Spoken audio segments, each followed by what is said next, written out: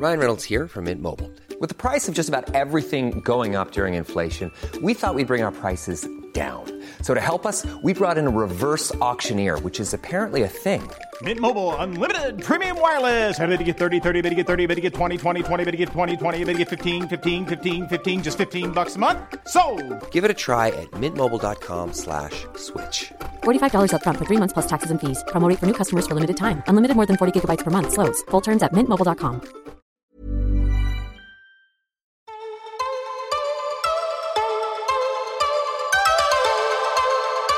This is DTC Growth Hacking with Rob McGray. Brought to you by Field Test. Advertising simplified.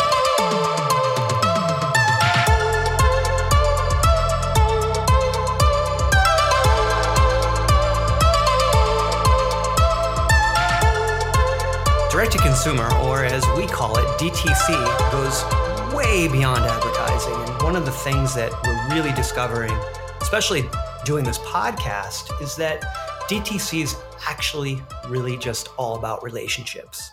And we live in this really amazing time where maintaining relationships has become exponentially easier for not only friends and family, but brands and consumers. And, by the way, doctors.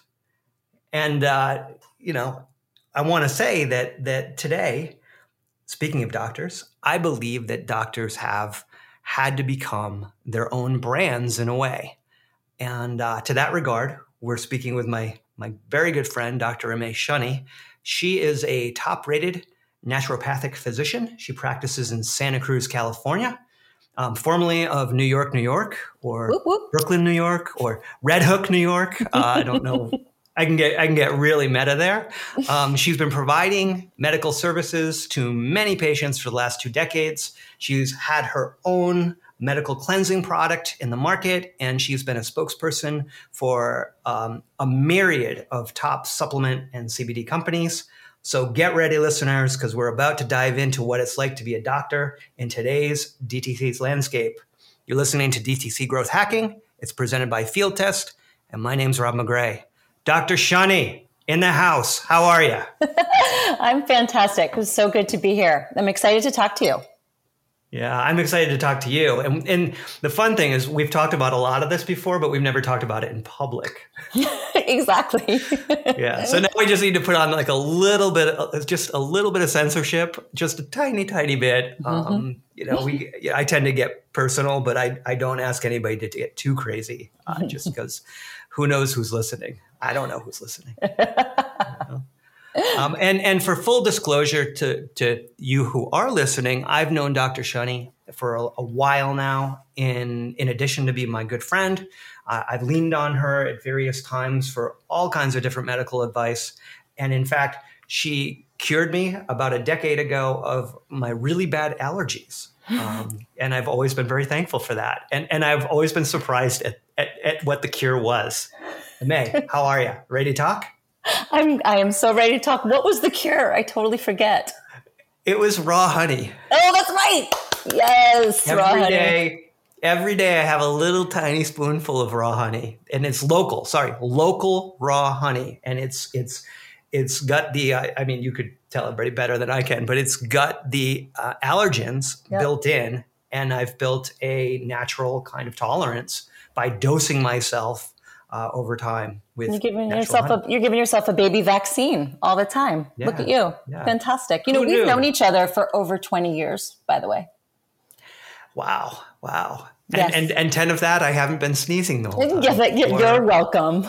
Yeah. So that's great. Also, I used to take a lot of like every different kind of allergy medicine, some of which would just whack me out. Mm-hmm. And so honey doesn't seem to do that. All right. Win-win. Good old honey. So DTC, or as formerly known as B2B, and before that, it was probably called just marketing, and before that, maybe a Rolodex, and maybe before that, index cards.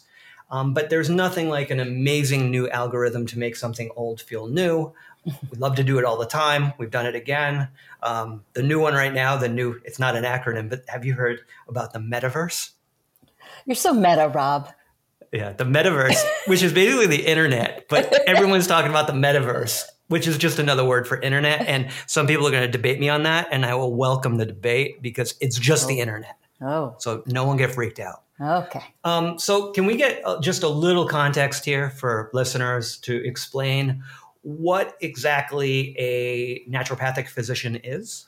Yeah, absolutely. And I'm really glad you asked because I think that the vast majority of people don't know. I think of naturopathic doctors as the original integrative doctors, which is something that you hear a lot now. And, integrative doctors, I think most people, that's a name that they understand, right? These are doctors that are integrating something with something. And usually it's kind of a more conventional, traditional type of patient care model with some form of, whether it's acupuncture or it's nutrition or it's herbal medicine, or it's a kind of commingling and a coming together of traditional, conventional medicine with usually, time-tested, traditional, natural therapeutics. So this is very popular right now. Lots of MDs are actually backtracking in their training to gain this other type of knowledge because patients want it and it makes a lot of sense. It's been around for a long time. Naturopathic medicine, naturopathy, as some people call it, is actually its own school or type of medicine. It's completely separate from MD and DO training, chiropractic training, acupuncture training. It's its own thing. It's postgraduate. It's 4 to 5 years of academic training, which is meant to be modeled after allopathic medical training so that we're getting the same scientific training, anatomy, physiology, biochemistry, pathology, et cetera. You're learning pharmacology and you're learning minor surgical procedures and drug therapies, but you are integrating it with many semesters of nutrition, the use of what I call therapeutic nutrition, which is dietary supplementation, herbal medicine. We learn a lot about physical medicine, which kind of looks like chiropractic in certain circles, but can be a variety of different physical modalities, and a lot of lifestyle counseling. So naturopathic medicine is the only education I know of where you actually learn all of that when you're in school, right? So you don't have to learn one system and then backtrack to another. That's a bit of a badge of honor for me personally, because I think it's also a great way to learn about health and medicine because you can't help but keep a much larger holistic lens in how you think about patient care when you're learning that there are actually lots of tools in the toolbox that you can use to treat your patient in front of you. It's going to be different from person to person. And the trick is kind of knowing when to do what with whom, right? There's sometimes when a dietary change or some local honey every day actually makes a lot of sense, right? There's sometimes where you best be looking at medication, bringing in the bigger guns, so to speak, to help with where that person's at. So naturopathic doctors, the original integrative docs, and it's a very interesting field. It's a very varied field, but it's been a lot of fun. And I've been doing it for 20 years now. Yeah, I mean, that was such a good explanation. And I'm sure that you've told me a lot of those things before, but never so complete at one time. I always wonder if people get hung up on that, on the idea of what's typically called alternative medicine as well. And I think that the confusion lies where, that there's constants, right? The body doesn't change. The anatomy doesn't change. The symptoms don't change. It's the solution that is expanded into other areas. And that can only be beneficial in my mind. But I think that some people get caught up and they think it's kind of like a flat earth type of situation where it's like, but they don't even believe in science. They don't believe in the body. And it's like, no, they have all that same information. Right. It's dismissive. It's dismissive, and it's a turf war, and it's incredibly political and tribal, just like everything else. So yeah, people get hung up on that. Anybody who's not an MD or a DO is a quack. And I would argue, that's such a nasty word, isn't it? But I would argue that there's quacks of all stripes, and that there's a lot of really well-intentioned, well-educated, smart people who have all different types of degrees, who can still offer scientific, evidence-based treatment. And we know that pharmaceuticals and medical devices and surgical procedures do not fix everything. And what they don't fix, in particular, are chronic healthcare challenges, which is what we suffer from greatly. in our country and throughout the world, particularly in developed nations. But these kind of chronic illnesses, we need other ways. We need other dietary, lifestyle, naturopathic, natural approaches to help people get where they want to go. Medicine and surgery does not always cut it. I think there's room in the sandbox for everybody. I have colleagues of all different degrees. I work in an integrative clinic with an MD and 2 acupuncturists and a chiropractor and a therapist and a pediatrician. And the core 4 of us have been working together for over 12 years. And when you're doing integrative medicine like that, integrating degrees, right? Integrating where the doctor's coming from with integrating different modalities. I mean, to me, that's the best case scenario for a lot of patients who are not getting their needs met in what our conventional system has to offer. Yeah. I remember I had, a surgery on my sinuses, and my surgeon, kind of in a weird way, told me to go buy, I think it was it Bioxin? It's something like that. It's some kind of thing that you take and it prevents bruising, right? And but you get it from a health food store, and it comes in these little tiny like cylinders and these little tiny like things that you take. Well, it sounds homeopathic. It sounds like arnica or something. That's it. It's arnica. Yeah. Arnica something. And he's like, but I didn't tell you to get this. And I was like, wait, what do you mean? You didn't tell me to get this? Like, this is on the down low? Like, I don't know what that means. He's like, get this and take it. Like, and he gave me this whole like regimen, like take it like 2 days before or 48 hours, and you're going to need it in your system. And this is going to actually make recovery time substantially reduced for you. Yeah. And it's going to limit the bruising in your face. And I was like, but what's this like, I didn't tell you this thing? Mm-hmm. He's like, well, if people found out I was doing this, it would be frowned upon. Yeah. There is no more maligned modality, at least in this country, than homeopathy, which is a whole other show that you could do. But it's basically extremely diluted amounts of medicines that are given. And the idea is that it's the energetics of what's left of the original substance, which is extremely small after all the dilution, that is causing these energetic effects in the body. And what's fascinating is that arnica, and there's a couple other very common homeopathics used for bruising and injuries and healing.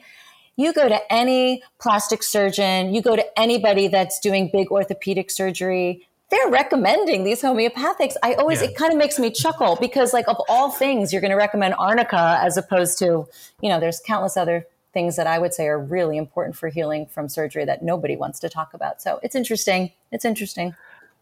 Yeah. So I think from your definition of your profession, I'm going to make a guess here that the medical road that you've chosen is not necessarily the easiest in terms of educating the general public and your patients on what it is that makes you different and what it is that makes you the same. Yeah, that is absolutely correct. And I would just tack on to that I think these types of professions also make it a lot harder to make a living in your trade of choice. You can't just graduate from naturopathic school and go get a job, right? The local hospital, the local clinics are not hiring naturopathic doctors. So it really is, for the most part, a profession that requires you to go out and make a name for yourself, to brand yourself, create a clinic, create a presence, do your education. Yes, because this is not mainstreamed information. I mean, it's interesting that you brought up homeopathy, because one of the things that I get the most often is when I say I'm a naturopathic doctor and people go, "Oh, you're a homeopath." And I say, no, they're actually, those are quite different. Those are really, really different.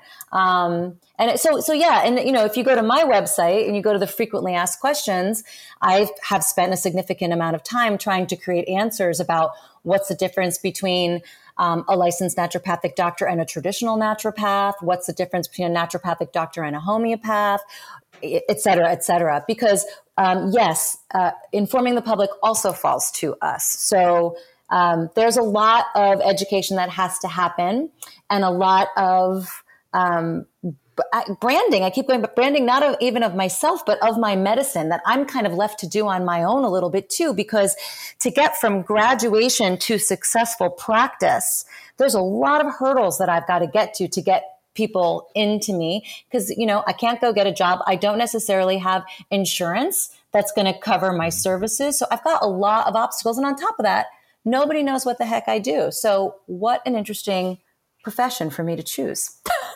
Yeah. I have to believe that it's going to be one of these things like, I don't know, solar energy, right? Where at some point in history, people are going to go and look back and go, oh, that's why solar energy wasn't popular, because they're making too much money off oil. And I think it's going to be similar where, people are going to look back and what I think they're going to say is these people that were sick and living unhealthy lives, if they had focused on preventative medicine, they wouldn't have had to suffer and take all these drugs. And I mean, I see it every day because, in my family, there are older adults and some of which are not necessarily having the best quality of life. And I'm not saying they did it to themselves by any means, but they're still eating sausages in the morning, and you're like,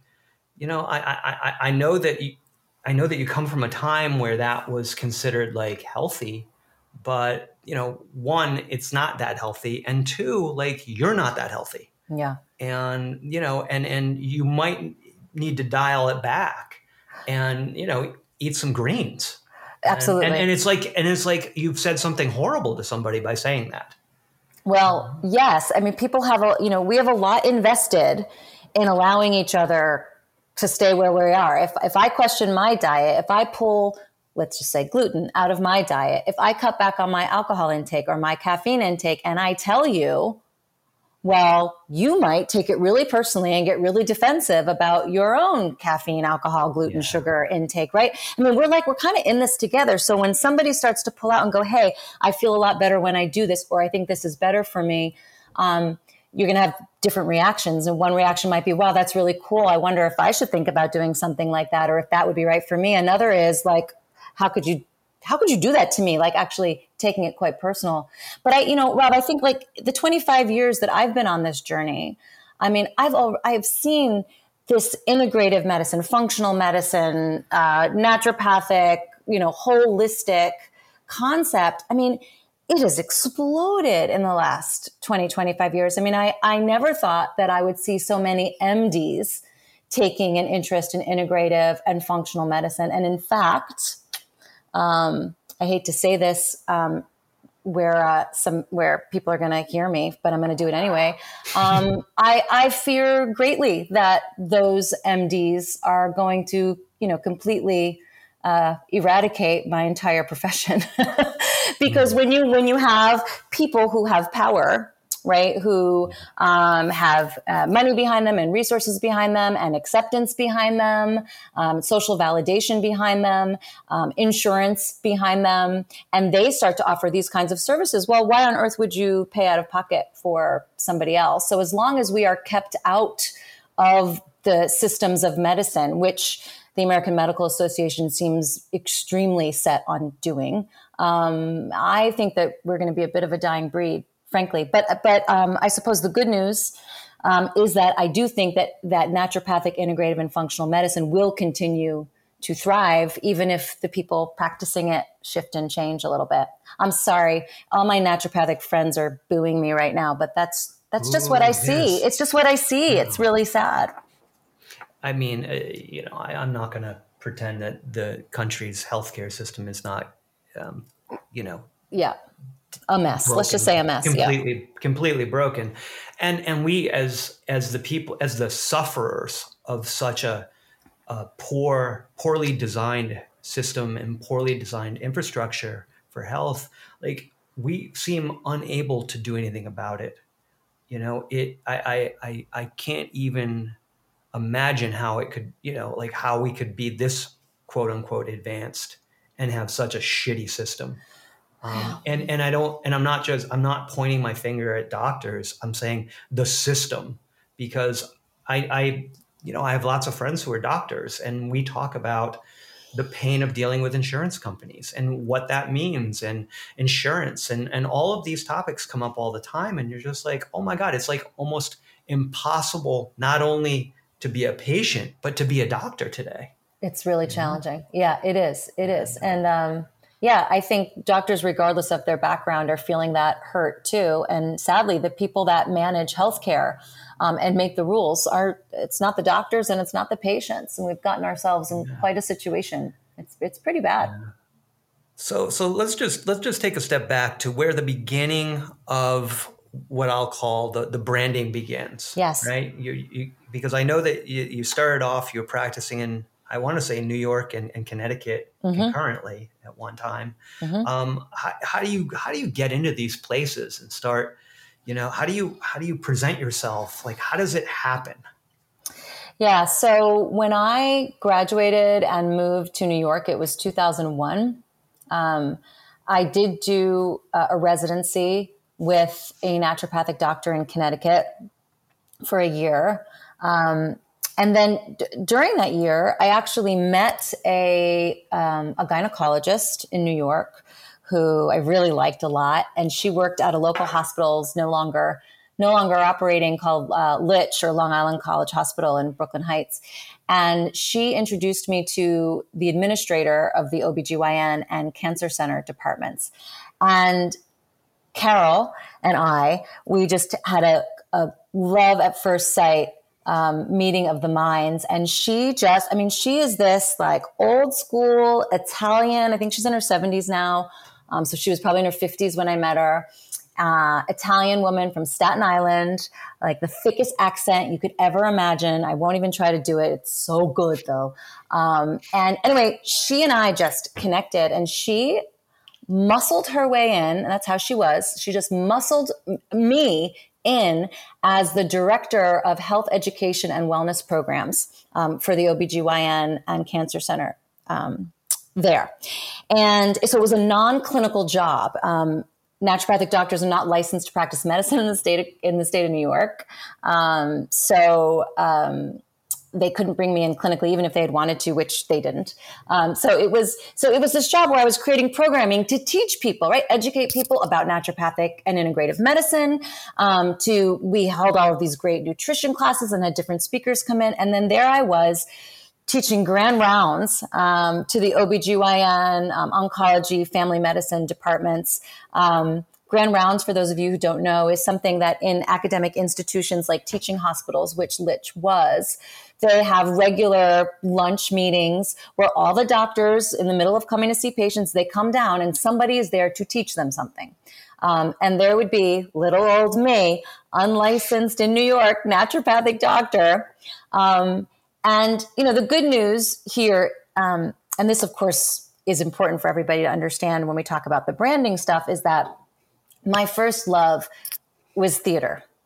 So I was the right person to pick and push up in front of everybody, because as nerve-wracking and as scary as it was, and I got to tell you, it was so scary. I had tools that I could pull in and draw from. And I knew that given the right situation and ability to prepare, that I could present something and connect in a meaningful way and start to create relationship with these doctors. And it was this amazing opportunity that fell in my lap. But what that job at the hospital afforded me was, financially, it gave me the ability to very slowly start to build a small practice on the side, and not have to be so concerned. I mean, to this day, I'm not quite sure what I would have done if I had to just start practicing and had to make a living that way. I think I would have been waiting tables or teaching Pilates or, some of the other things I did before med school, because I don't know how that's sustainable. And I have a lot of smart, capable colleagues I went to school with who couldn't get past that first goalpost. But for me, it was having this opportunity, which drove home for me, like, okay, education. that's what I need to do. So even outside of the hospital, I started finding places in the community where I could give talks. Acupuncturist offices was one of them. There is a local community center. I started doing little print ads. You remember when those were a thing. Actually, I still do. I still do print ads, which I know you think is hilarious.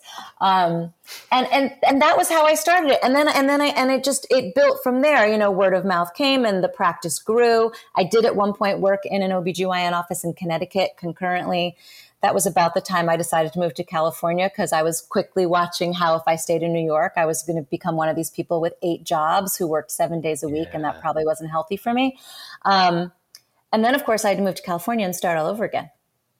Yeah. And this is, and I know this part of the story, and I really like it because and you're going to clearly tell me, I don't want to spoil this, but I love the way that you were able to market yourself in a new community, in a smaller community. And I feel like you were able to acclimate yourself to the rules of that community rather quickly. Yeah, I'm a good rule follower, so that helps me. But yes, I moved from Brooklyn, New York to Santa Cruz, California, which really couldn't be more different. Although I suppose there's certain parts of Brooklyn Heights and Park Slope that have some similarity to Santa Cruz, but that's open for debate. Yeah. Very different. I did have a license to practice medicine in California, which was still, to this day, is unavailable in New York, although you can be licensed to practice in Connecticut as a naturopathic doctor. So, I moved, and once again, the beauty of relationships just came into my life. I mean, when I look back at my professional career, I mean, I see this line of champions who all happen to be women who championed me, stood me up on their shoulders. Eden, the gynecologist I met in New York, who introduced me to Carol, who literally threw me like a sack of potatoes over her shoulder and dragged me into the hospital, through all the people who didn't want an ND there. And, we were successful. And then when I came here, I had a connection through my father with a woman who at the time was the creative director of a group of local health food stores called New Leaf Markets, now owned by New Seasons. But for a long time, they were a big local group of about 5 stores. And when we started talking, and she was really envisioning, so this is 2005, envisioning that they always had this great supplement section of the store, but she wanted to really incorporate what they were able to offer their customers, more than just a supplement aisle. She wanted a newsletter that had health articles. She wanted classes to be taught. She wanted practitioners to come into the store. So I was coming in, I was starting from scratch. And I agreed to start writing monthly newsletters for them, to start teaching classes with them, which was another really important thing that happened. And every Wednesday for 3 hours, rain or shine, I brought myself to that little health food store downtown, and I sat there and I talked to anybody who came in about what was going on with them, and walked them up and down the aisles, and basically did things that some doctors would really feel is beneath them.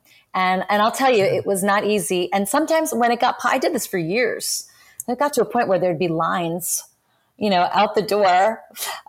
It was not easy. And I still, Rob, to this day, I have people show up in my office with a cutout of an article from 10 years ago, or some notes on a piece of paper. I came to see you about my foot in 2007, and then there they are finally getting there. And, or I went to your class, because the other thing that happened was at the same time they brought me in, they brought in a chef, and she and I began teaching classes together. And that was a real boon, because she and I exploded and went on to do a lot of other things. So, again, it's this, like, it's leveraging relationship all the time. And I still do, well, we can get into that too, but I mean, I am constantly, I see somebody interesting, or who's got a product who's interesting, or doing something that's interesting. I call them and I'm like, you need people to talk to your people like me, to talk to your people about what you've got to leverage yourself and create those relationships. And And then, for me, the ability A and the willingness B to stand up and talk in front of people and offer information and teach has just been crucial. I don't know how you do it without being willing to do that at some capacity. Yeah, it's a lot of times we discuss this concept of broadcast versus conversation. And a lot of marketing today is very much on the broadcast side, which is one way. The visual would be the megaphone, right? Come right here and get your da-da-da-da-da. Yeah. And which is great for getting a message out, but not so good for building a relationship, right? Because if you imagine, like, if you had a friend and every time you saw that friend for dinner, they just talked about themselves at you the entire time, and you're like, I know some people like that. I have some people like that. Yeah, and you're thinking, this, like, I could be anybody. Like, I literally could, hey, come over, grab this person and have them sit in that seat, and the conversation will still go, and it won't matter because you're not important. And when you describe this time that you spent at New Leaf, which I just got, by the way, turnover New Leaf. At New Leaf, I'm not sure about new seasons though. I haven't figured out like how the seasons are new. Like, were they a year ago? I don't know. Different, but I'm just thinking of like the conversations, and people like to tell other people what's going on with them. And so the relationships that you were able to establish early on just by listening and reacting and having that conversation, and brands love to talk about conversation and they don't even know what it means, right? Because like some people think it's reputation management, which is, I'm going to go on Yelp when somebody talks some shit about me, and I'm going to take like one of 3 approaches to how I deal with it.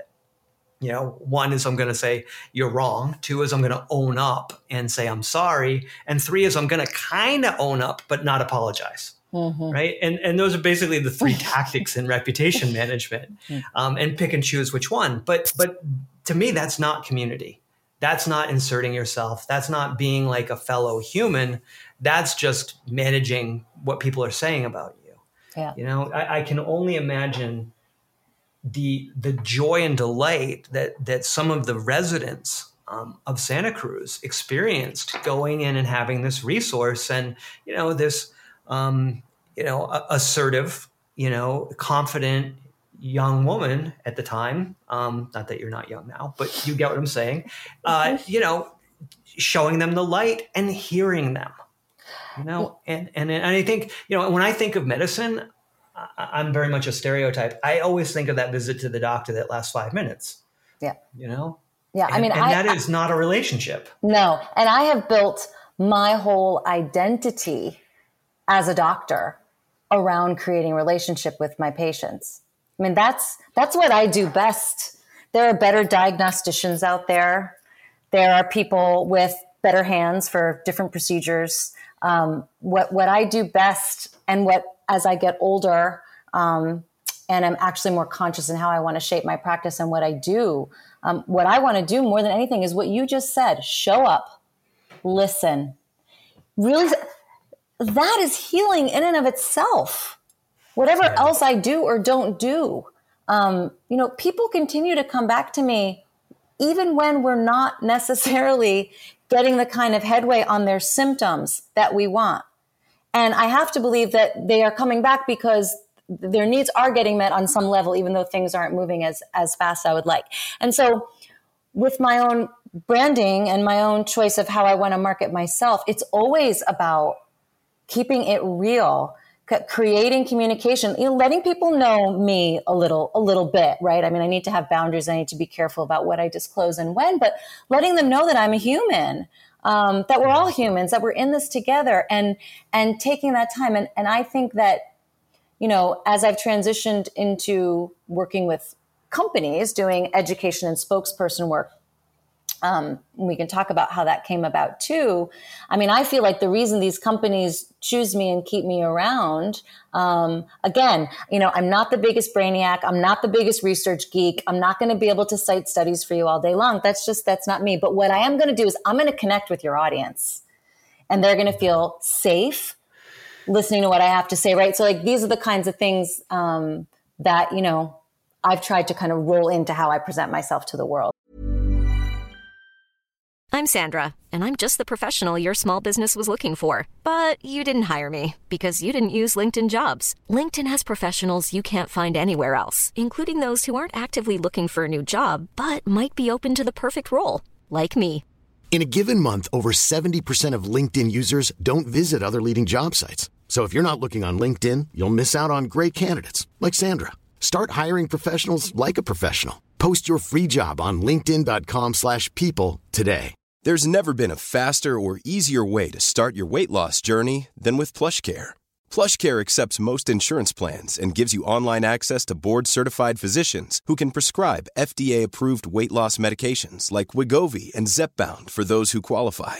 Take charge of your health and speak with a board-certified physician about a weight loss plan that's right for you. Get started today at plushcare.com/weight loss. That's plushcare.com/weight loss. plushcare.com/weight loss. Hey, it's Ryan Reynolds, and I'm here with Keith, co-star of my upcoming film, If, only in theaters May 17th. Do you want to tell people the big news?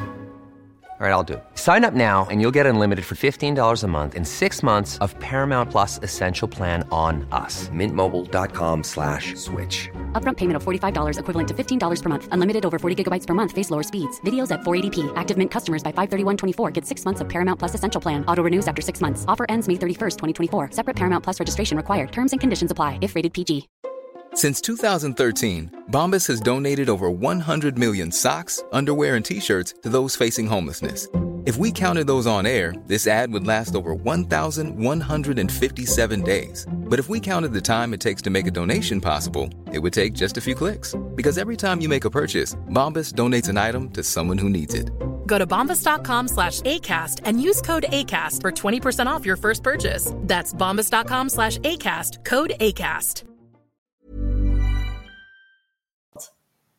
Yeah, and you can definitely tell. I mean, I think even for people listening and hearing you for the first time today, they're getting a sense of, you know, the safety that you present, and it, you know, this knowledge, but it's not too aggressive and it's not scary, and you're not throwing out all acronyms all day long, and you don't seem like in a hurry to go somewhere else, which is probably just like, you know, a big deal. Yeah. Yeah, but and it's not monolithic. And it's not monolithic. Right. Do you know what I mean? Like, it's like, this is real life. Like, there's pros and cons to everything we can talk about right now. So let's actually dig into what some of that conflict feels like, right? You're not going to come in to see me and I'm going to go, here's what you're going to do. And if you don't want to do it, I don't want to see you again. That's not what a visit looks like, right? Yeah, and I know that you've worked with a lot of different brands. I think some of the larger ones would be like Nordic Naturals, as like their medical spokesperson, and CV Sciences, who were one of the like early, I would describe them as an early pioneer in CBD. I would agree. Them and Charlotte, which is now just crazy, by the way. CBD is everywhere. But I have to believe that what they saw in you was very much that, and that you could act almost as a proxy between them and their customers, because, you know, without you, they're just another cold brand. Like, right. I would say, you know, Nordic Naturals, I mean, I almost think of that as cold just by the word Nordic. Right? It sounds cold. Correct. And then CV Sciences is like as cold as you can get in a name. Like, right. I guess their branding expert was like, you know, hey, the brand should be very cold and unemotional. Well, they originally wanted to really push themselves, right? Because it was Charlotte's Web and CV Sciences in the beginning, right? And they really wanted to push themselves as the science-backed CBD company. And so, yeah, it is pretty cold. I mean, they now say they're the makers of Plus CBD oil. Plus CBD oils, That's the fun part, right? But yes, it was not without consideration that they chose, you know, outside of Stuart Tomk, who now has a bigger role in the company, but at the time was like what was he? I think VP of Human Nutrition was his title, but he was the educator. He was the one going out, that the next logical person to bring in was a woman, a doctor, a mother. Like, because this is 2014, 2015. CBD was scary to people. It's not scary anymore, right? But it was.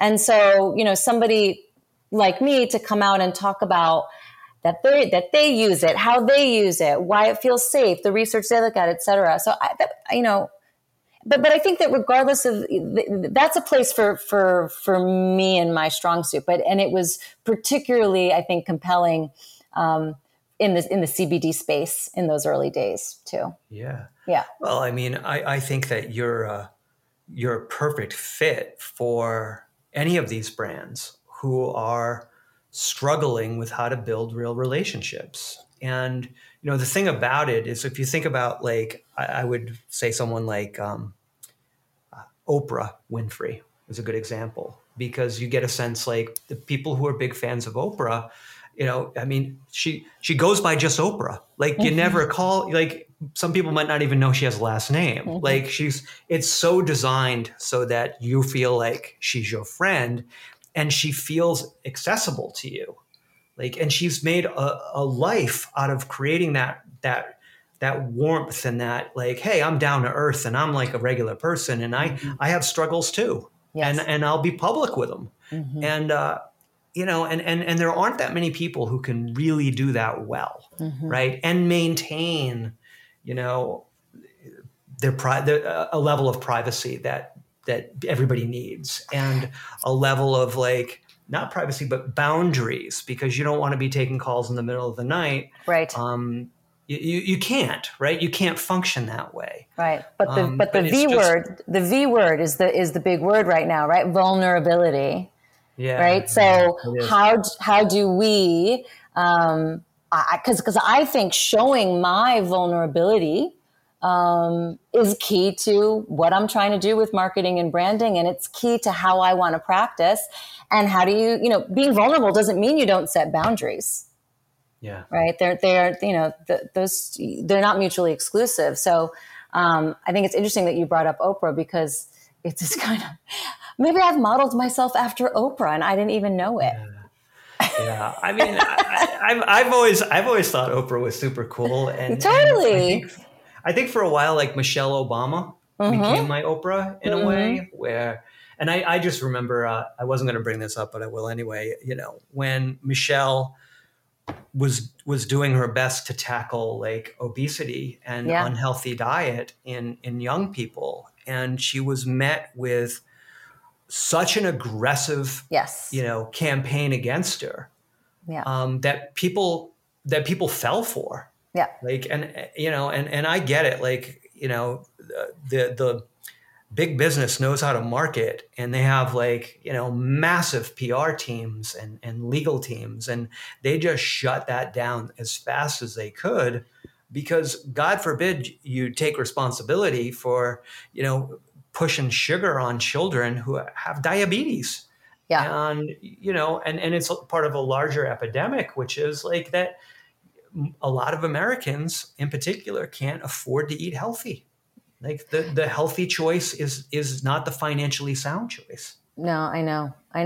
It's kind of like what we were talking about in the beginning too, how, sometimes when you make healthy suggestions or you shine a light on something, you think you're going to get met with a lot of people who are really interested to hear what you have to say and possibly take that advice. And instead you're met with a lot of defensiveness. And obviously in Michelle's case, it wasn't just the fact that there were a lot of people that are really attached to how they move through the world and didn't want to hear it. But like you said, I mean, big business just said, are you kidding? What happens to us if nobody has sugar cereal in the morning anymore? If children don't eat that in the morning, then what happens to us? Yeah. I'm going to switch subjects for a second. Yeah. One of the things that's been fascinating over the last decade or so is when social media began to get really popular. They were very much considered an alternative advertising platform, and a platform that, people could go to, and you could get local, and you could experiment and build audience that you really couldn't build anywhere else. And over time, we've seen social media become, they are traditional at this point. It's not alternative anything anymore. And I think that the CBD stuff especially has really shone a light on the fact that social media and ad platforms are tied at the hip to essentially like, you know, the FDA. And if it's not FDA approved, it's kind of in this very strange, maybe it's okay, maybe it's not, but we can't guarantee that we're not going to pull it down and ban you for, you know, whatever it is that you're trying to advertise. Because, by the way, there's our friends at the FDA who are probably friends with some people in drug companies, and there's this whole like club that I'm not a member of, are not cool with this. It's becoming threatening. And so I've really been attracted to witnessing what's happening with CBD because sometimes it seems okay and sometimes it doesn't seem okay. And I've had some friends on from Paradigm Media. They're a company that specializes in helping CBD brands actually understand policy and maneuver because it's always changing. But I would lump like the work you do kind of into that, almost, not that you're prescribing CBD to everybody, but in that kind of area that we're not quite sure where it's supposed to be, even though we know where it's supposed to be. But the powers that be have not like accepted it yet because they haven't figured out how to make it profitable for them. Yeah, I think you're absolutely right. And I'll tell you, and I think I'm not sure if you know this, but you know, I'm banned from Facebook and Instagram advertising. They took me down, I don't know, 2 years ago for some mixture of posting classes that I wanted to teach about CBD, and also because in my clinical practice, my specialty is actually women's health and hormone balancing. And so I do a lot of classes also about sexual health, sexual medicine, and they didn't like that either. They kept fragging me for being some kind of adult store. And, and in the beginning, I would get these flags when I would put up a class, and then I'd write them back and I'd say, hey, I'm a doctor. You know, I'm not doing this. I'm educating women about their sexuality and what happens as their bodies change, or I'm teaching about what CBD is. And then they'd clear me. And then somewhere, I think it was before the 2020 election, but it was when things got really crazy on Facebook politically. And I think Facebook had to really shift to doing a tremendous amount of damage control around that. I stopped being able to communicate with a person. So all I could do was talk to bots when they try to ban me. And eventually it escalated me to a point where it just cut me off. So Facebook actually used to provide some pretty decent advertising for me when I would teach classes. I would always get new people. And even if I didn't get new people, I would get tons of likes on my page so that then if I post on my page, I could amplify my stuff. Yeah. And so that's not even available to me anymore. And with the advent of, you know, Instagram coming more into the fore in recent years, as a person, you know, who I still am pretty much a one-woman show. I have not kind of graduated to this place where I have staff and administrative people. I have some help in the office, and that's about it. So, you know, creating Facebook posts and Instagram posts and getting the links to mirror with, you know, back to my website, a place where people can go to follow the links where they can live. And it's been very difficult for me to manage, and to be completely transparent, I'm in a place right now where I'm just doing very little of it because it was just becoming so problematic for me. So I'm one of those people who it's absolutely failed for. Yeah. I mean, I'm not a big, look, what I'll say about Facebook is that they are consistent. Mm-hmm. And I think that their brand is basically, you know, they've done a good job of standing by what they represent. They're great at birthdays. Yeah, they're great at birthdays, but I think that their message to the world is we don't give a shit about anything. Except your data. And we are so powerful right now. We are untouchable. Mm-hmm. And every interaction that I've had personally in any which way, whether it be like a job interview or being on the platform or anything, they have been so good at being consistent to let me know that I'm a piece of shit and they're just a giant dick. Mm-hmm. You know, I mean, that is it. When they got together and they workshopped their brand, someone drew a giant penis, right? And said, this penis is going to take over the planet and we're just going to screw everybody. I think you just got your tagline for this episode. the giant penis. This is a medical episode, but I recommend. I mean, I'm not saying that I'm like a marketing expert per se. I'm just a person, but I don't think that there's any benefit to giving Facebook money because they don't care. Yeah, and they have created the world's largest middleman, where they will hold your customer information hostage from you. Mm-hmm. They won't even let people who manage pages talk to the people who follow those pages anymore. Yeah. You have to pay them. Yeah. You pay them to collect names that you don't know, and then you pay them to share posts with those names, and then you buy ads for lookalike audiences, none of whom you know, nor do you get to actually know anything about them, so that you can't even hit them with another message.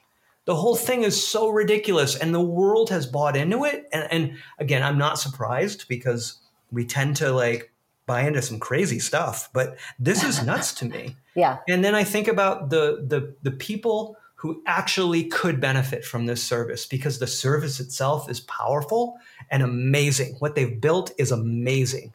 Don't get me wrong. Like, that's separate from their brand. Yeah. Their infrastructure of what they've created could change humanity. But instead, they've chosen to use it in such a strange way. You know, instead of drawing a big heart on the, instead of the penis, which would have meant that our lives would have been enhanced and richer because of this. And people would have been able to communicate with their doctor and find out information, Yeah. And the doctor wouldn't have to pay every time. Right.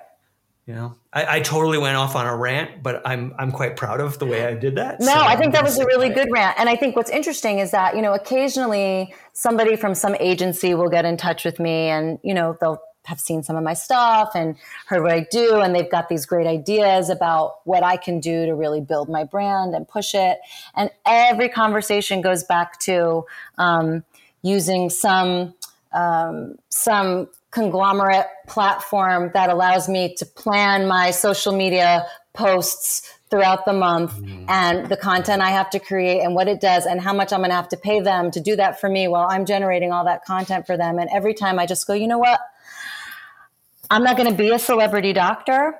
I'm going to be me, and I'm going to go back to what I can actually do in my life, which is continue to cultivate and nurture these relationships. And maybe it's not the fastest path to success. And I'm certainly open to other ideas. But right now it's served me pretty well. And I actually really enjoy that part of what I do. It works for me because I actually really love it. Yeah. Yeah. I mean, look, I believe that, here's a stat. I think it takes somewhere between 13 and 21 separate interactions with a brand's advertisement before an individual will click on it. Mm-hmm. So you're paying for all of those impressions, right? You're paying for all of that with no guarantees. Right. The statistic on an email, a newsletter email that somebody asked for, the open rate is 60%, right? So what does that tell you? Yeah. that there's still something so powerful because email is still considered, it's intimate, it's personal, it works better. And that's not a stat that Facebook wants to get people to think about, because they make their money off advertising. Right. They're getting paid every time that someone doesn't call you. And meanwhile, you can basically send out an email. I don't know if you have Squarespace, it's $5 a month. Yeah, for sure. A campaign, and within, and again, most people most doctors aren't sending out emails to 70 million people.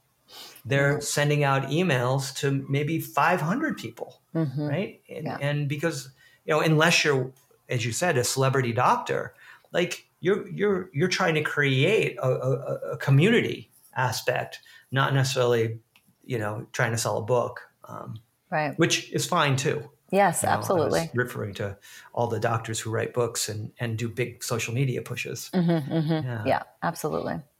But you've had a website for a long time. Yeah. Yeah. So, I mean, I when I came from New York to Santa Cruz, I was the only naturopathic doctor here who had a website. So that and my robust East Coast work ethic, I think those things really gave me a big leg up when I was here. And then, about 4 years ago, I decided to overhaul my website. And I decided I was done with these third person. Dr. Sunny specializes in blah, blah, blah. And in her free time, she likes to hike and do yoga. And, just enough. Like I wanted something that actually fit me. Like I went and I did this really fun photo shoot, and I had someone kind of art direct it for me. And then she helped me on Squarespace with this website, which is just 180% me.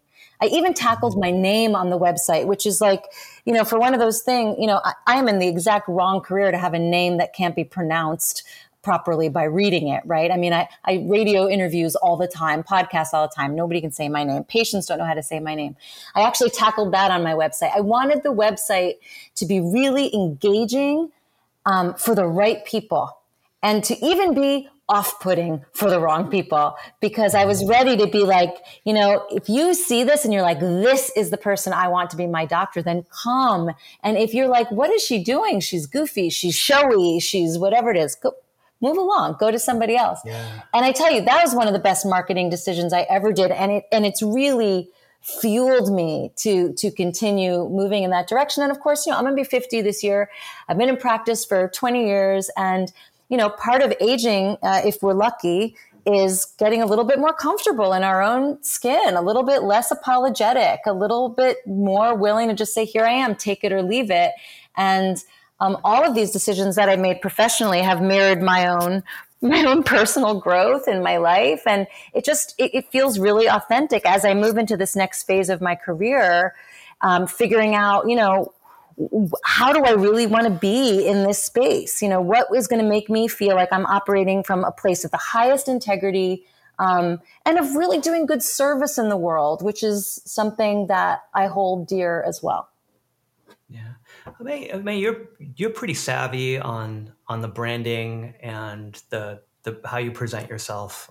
Clearly, and I think, as you said, it goes back to your training and one of your other loves, which is the theater, and you're very aware of yourself, and just from, I think, the tools that you have. And you've been able to figure out a way to make that work for you digitally. I think this website is a great representation of you as a person and you as a doctor, and which are not necessarily always the same thing. Mm-hmm. And so, one of the challenges is how do you blend that? Because that's what your patients are looking for, is a little bit of each, right? Mm-hmm, the human part and then the medical part.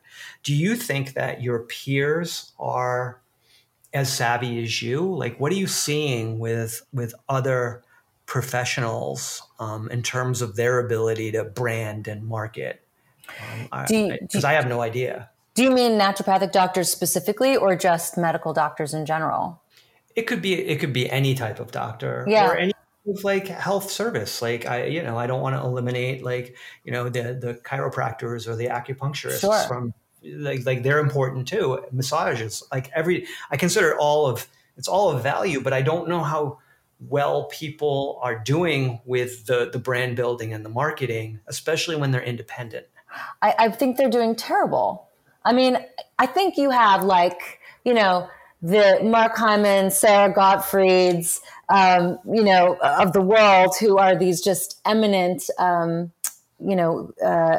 doctors, both MDs in that particular example, but doctors of all stripes who have elevated themselves to this, this higher level with, full on social media, admin and gorgeous websites and just big, just beautiful creations that interact and dialogue and educate and seem to just give information away. Like it's brilliant. And believe me, when you're coming at it from my sense, I can look on either of their stuff or somebody like them and go, oh my God, like I can't ever even think about competing because it's huge, right? So you've got that very small group of doctors, with all kinds of letters after their names, who are doing a great job.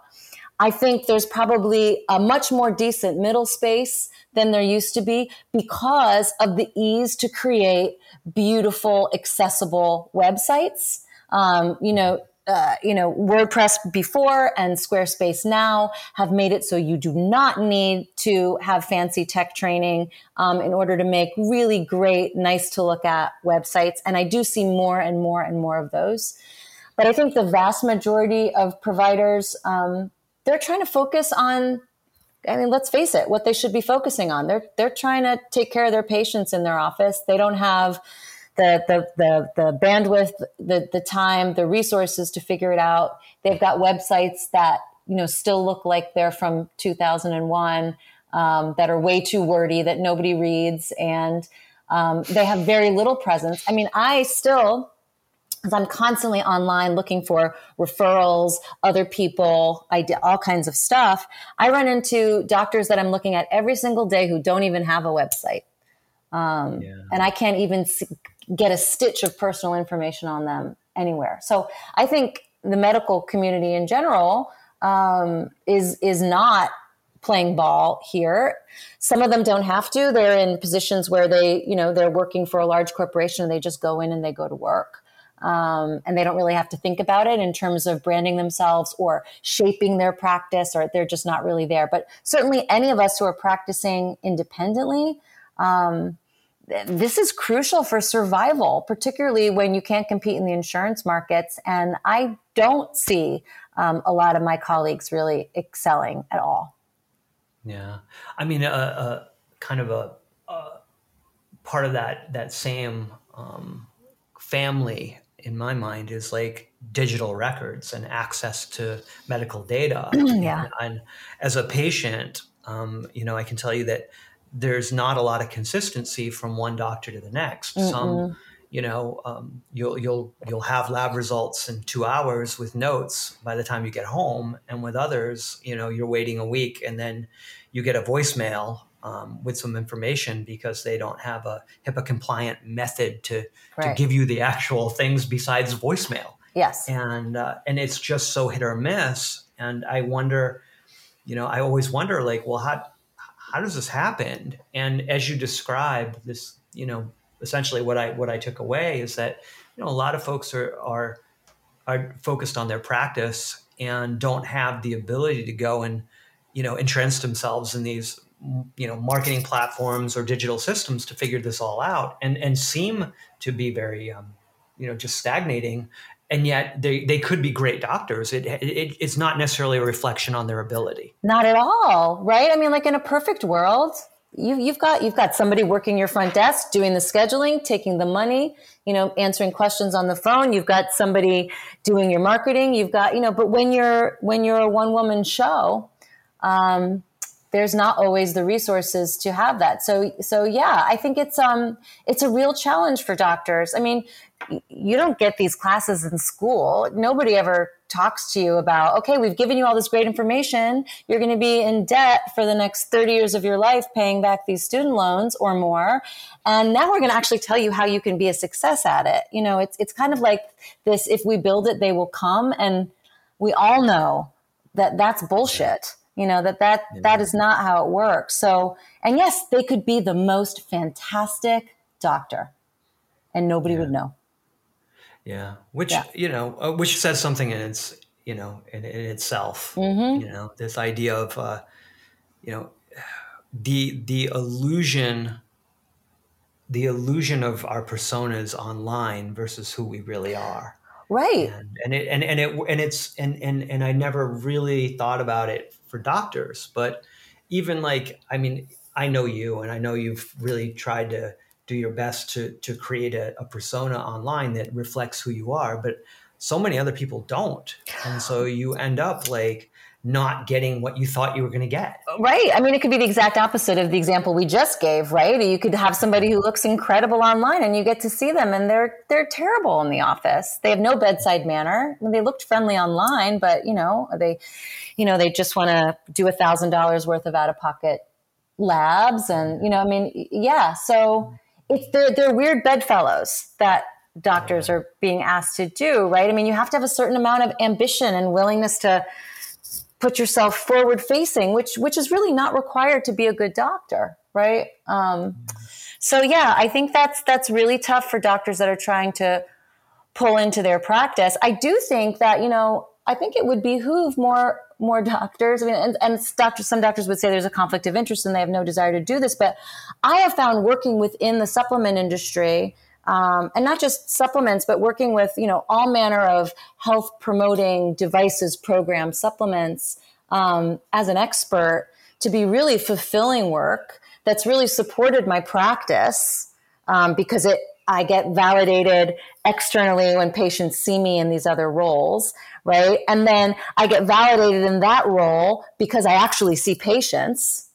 And it's a real victorious cycle that works for me financially and also, for my brand. And I wish that more healthcare providers would avail themselves of those kinds of opportunities, or that companies would think of doctors and healthcare providers more for those kinds of opportunities, because I think, it can create a dialogue with the public that's often lacking, and that I think the public is really desires to hear more in certain situations from healthcare providers and experts with clinical experience too. So, and it's another way that people who are in the same boat as me can actually build their business and have fun and keep income coming in and not be spending every day writing Instagram posts. Yeah. No. I what came to mind when you were just talking about that? Dr. Fauci, right? Mm-hmm. And we've never talked about this, but I think that he has done such a good job with his brand, because he's constantly not telling you what you want to hear. He's not for sale, right? I don't think anybody owns this guy. No, I think we've established that. Yeah. Yeah. He has done so much good work for humanity. And you watch people like attack him and he's not fazed. Like he's rarely like, even you can't tell what's going on in his head. Mm-hmm. He's just so dedicated to, I believe, truth. Mm-hmm. And science, and helping, and science, and we have those of us who have reacted well to that brand have embraced him as a voice of reason and honesty in a time where catastrophe was taken over by culture wars. Yeah, and none of this should have been a culture war. No. None of the pandemic should have been a culture war at all. This was all like, man, there's a disease. We need to fight it. What do we do?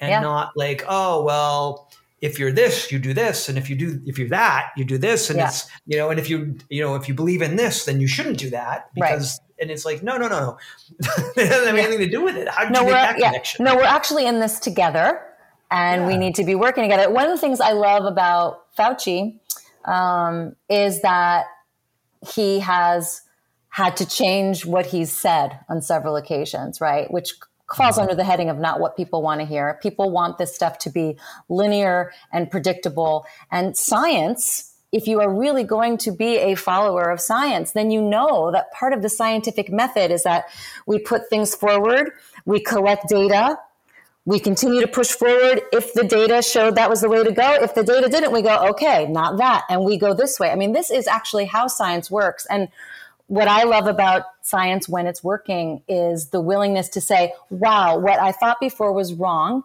And this is actually a better way to think about it with what we know now. This makes people vastly uncomfortable. It certainly makes me uncomfortable, but it's a reality of where we are. And I have really appreciated watching Fauci try to navigate through those things, and really just, hold true to that, following of the science and following of the data, and things are going to change. And yes, goalposts change and things move.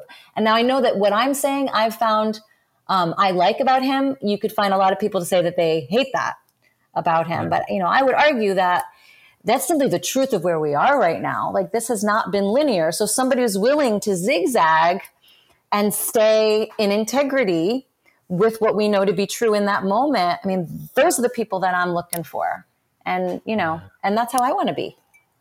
Yeah, that's very well said.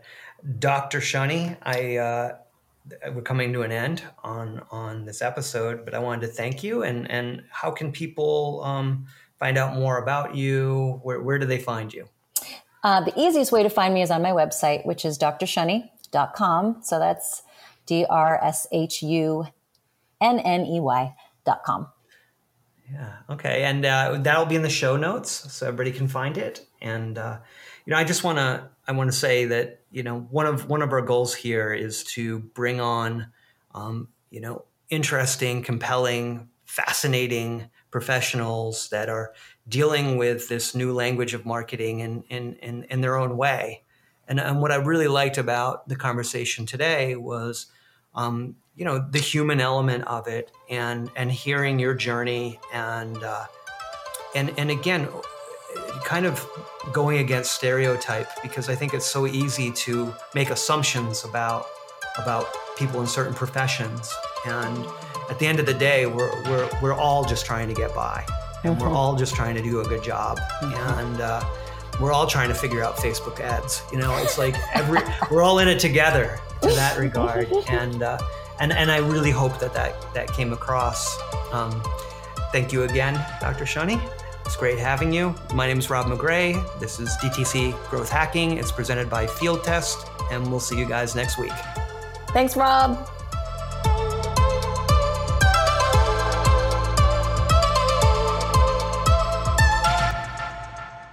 This was a Field Test podcast.